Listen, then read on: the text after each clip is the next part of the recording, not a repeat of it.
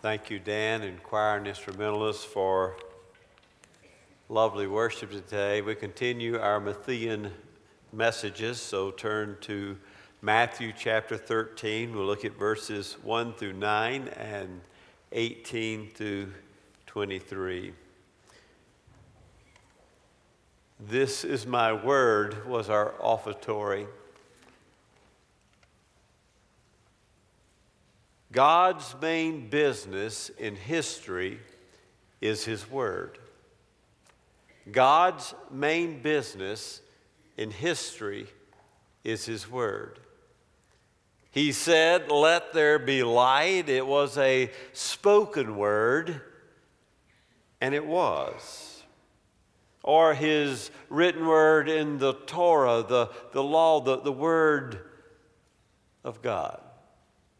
Or the proclamation of the prophet, "Thus saith the Lord God Almighty," through Isaiah or Jeremiah. Or ultimately in John chapter 1, the Word of God becomes flesh and dwells among us. Jesus is the living Word of God. Yes, it's a defensible statement that the main thing God does is His Word. Once it is spoken, Scripture tells us it always accomplishes what God intends. It's what makes Scripture so unlike any other book and so important, because Matthew is the Word of God. And today in a parable, a sower goes to sow, and he's sowing the word of the kingdom. People respond to the story about Jesus, the word, about the living word, with varying degrees of receptiveness. Oh, to some it seemed like an awfully silly story. I could see how it would.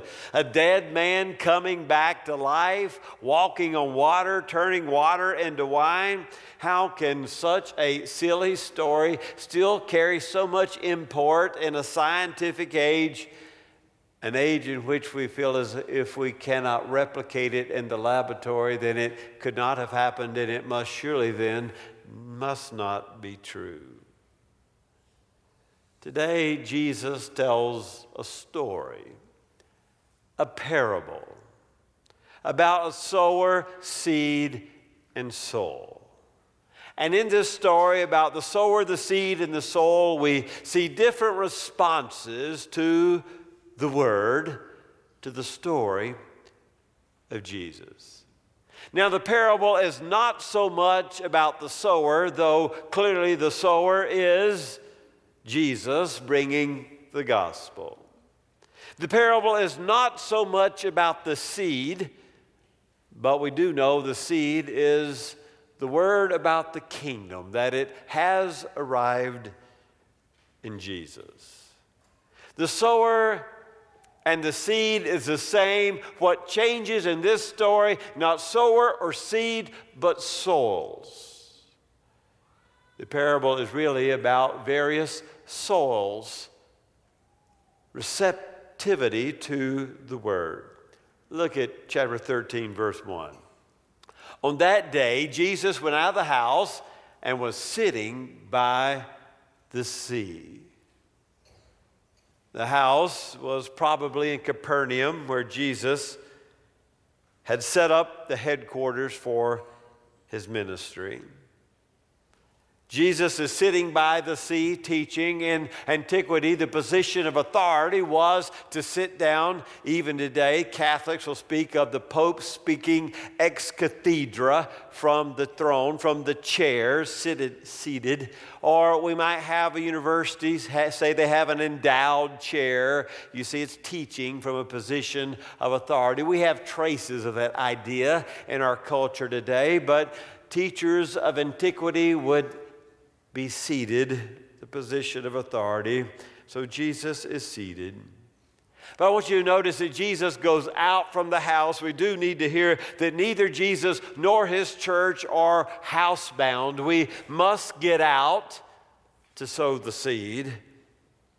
Doesn't need to happen here so much as it needs to happen out there. And so many people came to hear Jesus, this teacher with authority, seated by the sea. They began to press closer and closer and closer till he had to get into a boat and push out so he'd have room to be heard and to be seen. Probably a boat owned by one of his fishermen followers. Perhaps it was Peter's boat that he got into. And Jesus taught them in parables this day, saying. Now, a parable is a story drawn from images of everyday life, like a farmer or a father with two sons, or a pearl, a treasure hidden in a field. A story drawn from everyday life that yet arrests the hearer with its vividness and yet its strangeness, and is cloudy enough to tease the thought of the hearer. And so one listens and one ponders, now exactly what does that mean? Well, Jesus taught in parables, saying, once upon a time, a farmer went out to sow seeds. Some of the seeds fell on the roadside. That area had been packed down by the trotting of many feet, and the seeds sitting on top of the beaten path were easily seen by the birds, and they were quickly devoured. I want you to notice how this story opens and closes. Look at verse 3. And he spoke many things to them in parables, saying, look, the sower went out to sow. The beginning of the story is a call to look. Look here. Listen. Look here. Notice how it ends in verse 9. He who has ears, let him hear. So the parable begins with the admonition, look. And it ends with the admonition, listen. Look. A man went out to sow. Now, he who has ears, let him hear. I call it the look, listen, bookends of the parable. Look, listen. In our previous home, on the 6 inches it ran beside the concrete, it was packed down. I'm not sure why, but there were teenage girl drivers who missed the driveway by about 6 inches, and so we might as well have poured concrete there because that tire was just right there, running right beside that concrete. And you know, I would try to sow some seed, go and get one of those little mending packages, and I would sow the seed, and the sprinkler system would water, and it didn't matter. Here comes another tire. You know, it's never really, it's packed down. It's the road. Not to mention the monthly sprinkler heads that are located there that got to be replaced because they just couldn't get it. That's not the concrete, that's the grass. You see, when the path is trodden and packed down, when it's like a roadway, you can sow the seed, but it will not grow. It is not good soil to receive the seed. It's packed, and the birds see the seed, and they come and they snatch it. The word here is snatch it away. Or in verse 5 and 6, he gives us another kind of soil. And others fell upon the rocky places. I want you to notice the knots and the no's. And the others fell upon the rocky places where they did not have much soil, and immediately they sprang up because they had no depth of soil. But when the sun had risen, they were scorched, and because they had no root, they withered away. Not, no, Jesus says. It falls upon the rocky places. In Palestine, Your large areas of a field could be little more than just a little bit of topsoil on a limestone bedrock, and it looked like good farming land. But when one began to farm, they realized that underneath that thin layer of soil is nothing but limestone. And of course, the seed receiving the water and the sun, it springs up. And while the sun comes out, and because there's no depth of soil, there are no roots underneath the plant, the sun, the scorching rays, the tender seedlings wither away. Or in verse 7, there's a third kind of soil. And others fell among the thorns, and the thorns came and choked them out.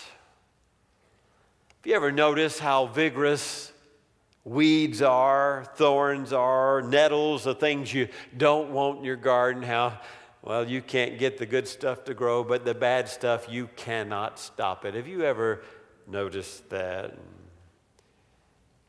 In Waco, Texas, there was a deacon at Meadowbrook by the name of David. And David built his family one of those above-ground swimming pools, and it was a nice one. He built a nice custom deck around it, and they enjoyed it one season. And the next season, he uncovered his above-ground swimming pool, ready for the sun, the fun, the family. And he noticed, oh my goodness, that something called nutgrass. I don't know if it grows in Amarillo, but it does grow in Waco. Nutgrass had come through the quarter-inch liner of the above-ground swimming pool and was 3 feet tall in the water that had been covered. And so he looked in his pool, and it was nothing but a nutgrass seaweed, you might say. And he was so upset, but he began to think to himself, it's not the end of the world. You're supposed to get 10 years out of these liners. He got one. But he thought, I still have my deck, I still have my shell, I still have my pump and all filter, and so I'll just get a new liner. It'll be a couple of days' work. I'll put in the new liner. And so, well, he bought a new liner, and he sprayed with the most potent poison he could find. I don't mean Roundup, I mean the scorched earth kind. He sprayed it there, and surely that would get the nutgrass. He put in the brand new liner. They had fun for a couple of weeks, and no one swam during the week, 1 week, and he went out to clean his pool, and nutgrass. It had come through the second quarter-inch vinyl liner. How does it even know there's water on the other side? It's not leaking. I can't figure it out, but somehow the nutgrass knew if it penetrated the vinyl, then there would be water there. And so there again, nutgrass. So he went to see an agricultural expert and said, this is 2 liners. These are not cheap. I've got 20 years of liners now in 1 year. What do I do? And the guy said, the only thing you can do is to pour a slab of concrete and then rebuild your pool on top of the slab of concrete, and you won't have any nutgrass. So he had to take the deck off, take the pool down, poured a 5-inch slab of concrete, and rebuilt the pool, bought yet a third liner, and enjoyed the pool until one day he went out. Nutgrass. It went through the soil, through the poison, through 5 inches of concrete, and through a third liner. Nutgrass. Those things that you don't want to grow seem to grow and to choke out and cause it to perish. Well, that's the third kind of soil. It has the thorns in it, weeds in the seeds, you might say. Well, there's a fourth kind of soil in verse 8 and 9. And others fell on the good soil and yielded a crop, some 100-fold, some 60, some 30. He who has ears to hear, let him hear. This soil was not downtrodden. It was not thin with the limestone beneath. And there was no thorns or nettles. It produced fruit for the kingdom. Listen up, Jesus said after he told that story. He who has ears to hear, let him hear. Now in verse 10, the disciples ask a question. Jesus, Why don't you just say what you mean and mean what you say? Why are you telling us these stories? Why are you speaking in parables? Look at verse 11. To you it has been granted to know the mysteries of the kingdom of heaven. I want you to notice kingdom of heaven.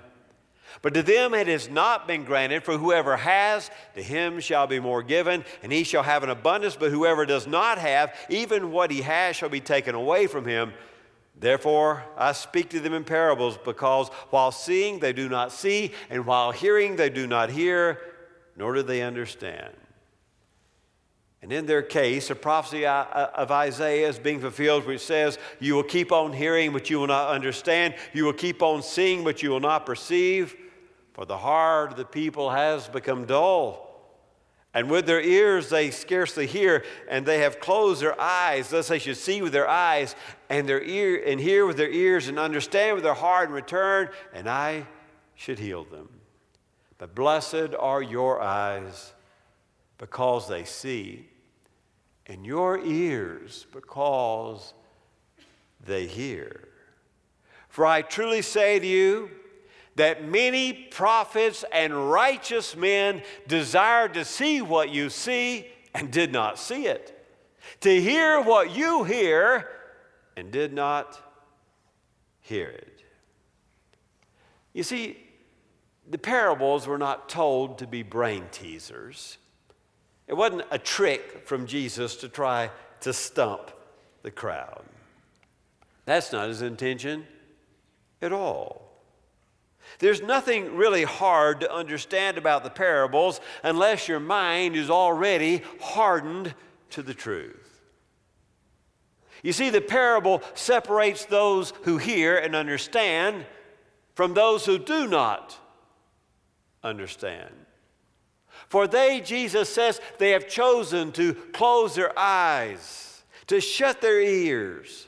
They refuse to repent of their sins, and as a consequence, they only get parables which simply serve to reinforce their blindness and their lack of understanding. You see what the seed is? It is the word of the kingdom. Verse 11, to you has been granted to know the mysteries of the kingdom of heaven. The sower is sowing the seed, and that which he sows is the proclamation, repent, for the kingdom of God is here.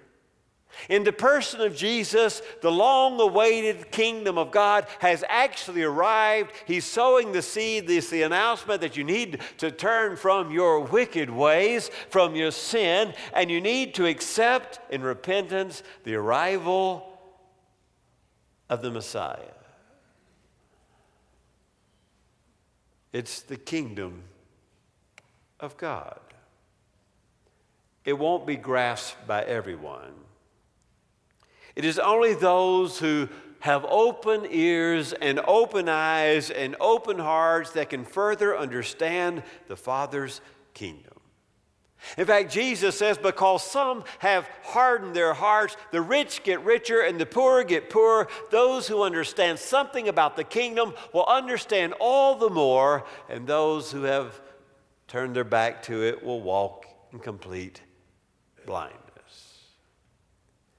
You see, it's awfully arrogant for men then and men now to say, God, if you'll set forth your plan, every detail for my discipleship, then I'll decide if I will follow you. And Jesus says, it doesn't work that way. You see, the kingdom of heaven is not for the curious, it's for the committed.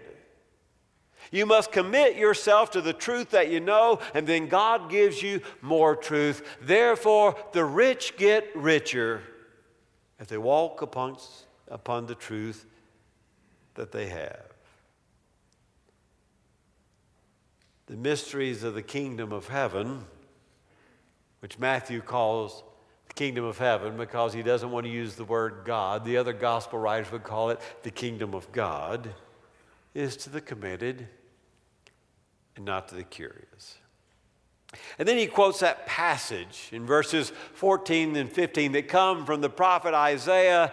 It comes from Isaiah 6, where Isaiah is told something like this. Isaiah, I want you to go and warn the people. I want you to proclaim my word. I want you to speak prophetically.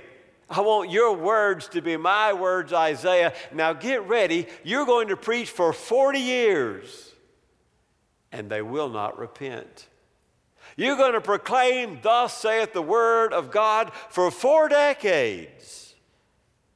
But they will not see because their eyes are shut. They will not hear because they have closed their ears. Isaiah, I've called you to preach for 4 decades, and they will not convert to my word. It does come to great relief to preachers when we realize it is never my job to respond to the gospel. It is only my job to preach the gospel, as Isaiah did, with no response for 4 decades.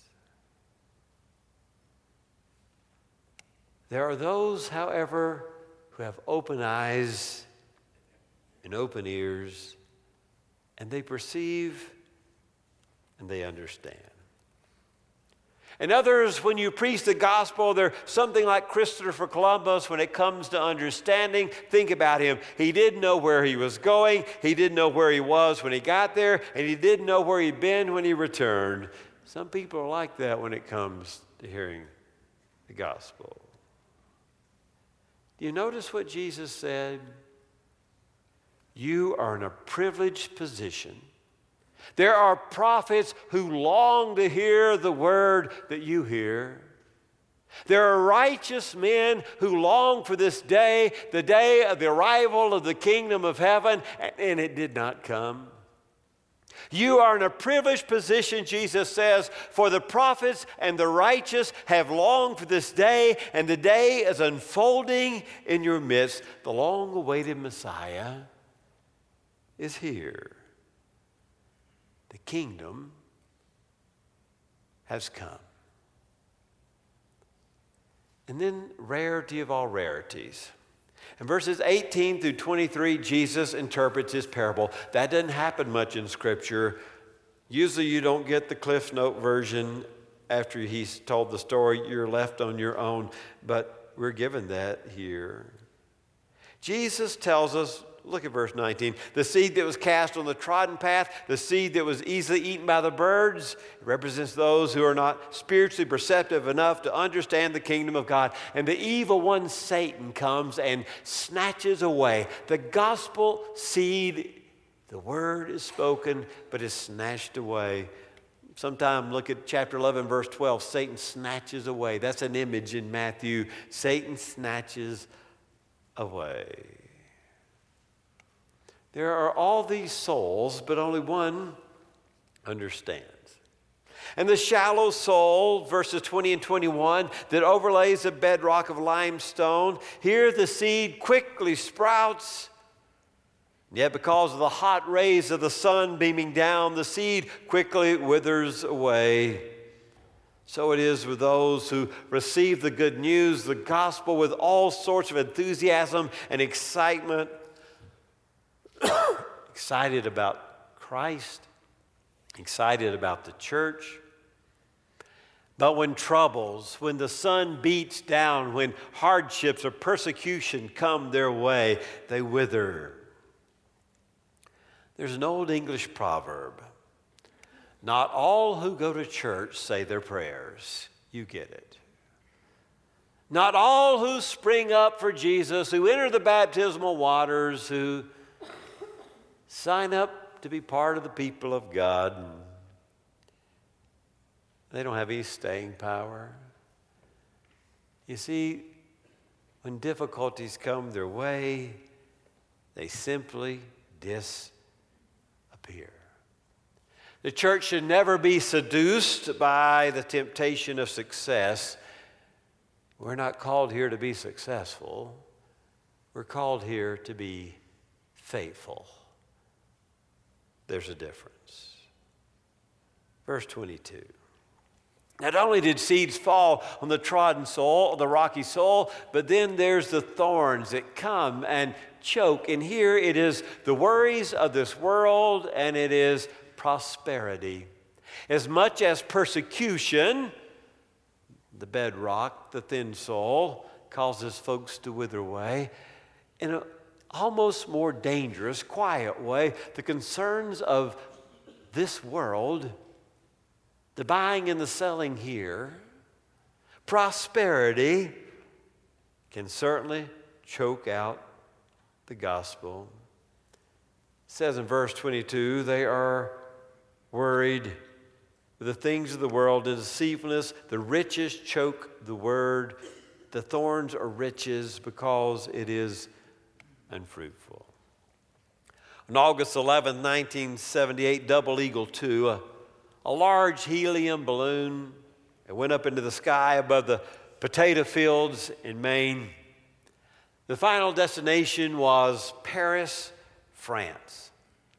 The aerodynamics of ballooning are somewhat complex, but one thing is certain. In order for a balloon to stay aloft over an extended period of time, as the journey progresses, ballast, that which is used to weigh down the balloon, must be expelled in order to continue to cause the lift necessary to carry the decreasing weight. Of the 3 passengers on the big balloon, one of them wrote, "We have been expelling ballast wisely as we have neared land, but not cheaply. We've had to throw gear overboard and records and radio and film and magazines and sleeping bags and lawn chairs and most of our food and our water and the cooler it was in. As we're getting close to land, we had to get rid of our food and our chairs and everything that was causing us to land too early so the lighter balloon would lift." Following Christ is that way.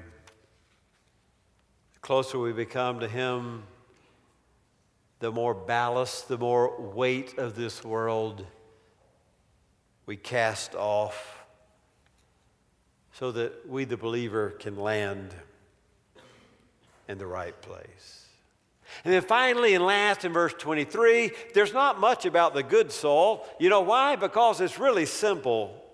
The soil that bears fruit, the good soil, those who both hear the gospel and they have depth, and when persecution comes and hardships, when God doesn't answer their prayers every time at the moment they want and the way that they want, they persevere in the faith and they throw off the ballast of this world, the riches and the concerns and worries of this world, and they receive the gospel and they bear the fruit of the kingdom of God. You see, look, listen, and do is all it takes to produce fruit. He's already told us that earlier in the Sermon on the Mount. Be ye doers of the word and not hearers only. John Stuart Mill said, "One person with real belief is better than 99 who are simply curious." One person with sincere belief is more powerful, says John Stuart Mill, than 99 who only have an interest. All the souls receive the seed, they hear the word of the gospel. But only one responds. I am certain that the seed exists. I am certain that the sower will sow the seed in your life. In fact, he's done so in the last 20 minutes. The only question that remains is, what kind of soul are you? Let us pray.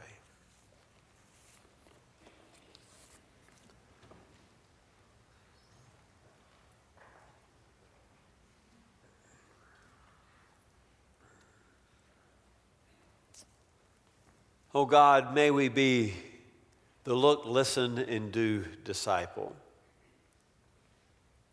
And may we realize this morning that indeed we stand in a privileged position For with the arrival of the Holy One of Israel, that Bethlehem baby, we see what the prophets only longed to see, and we hear what righteous men could only long to hear. Oh God, I pray this morning if there's someone who needs to come and say, Jesus is Lord, Lord of my life, I repent and receive the kingdom, that today would be his day or her day. Maybe there are others who are called to be a part of this church family that will preach the Word of God, the ancient Word, faithful and true, for all humanity, for all eons. In the name of Jesus we pray. Amen.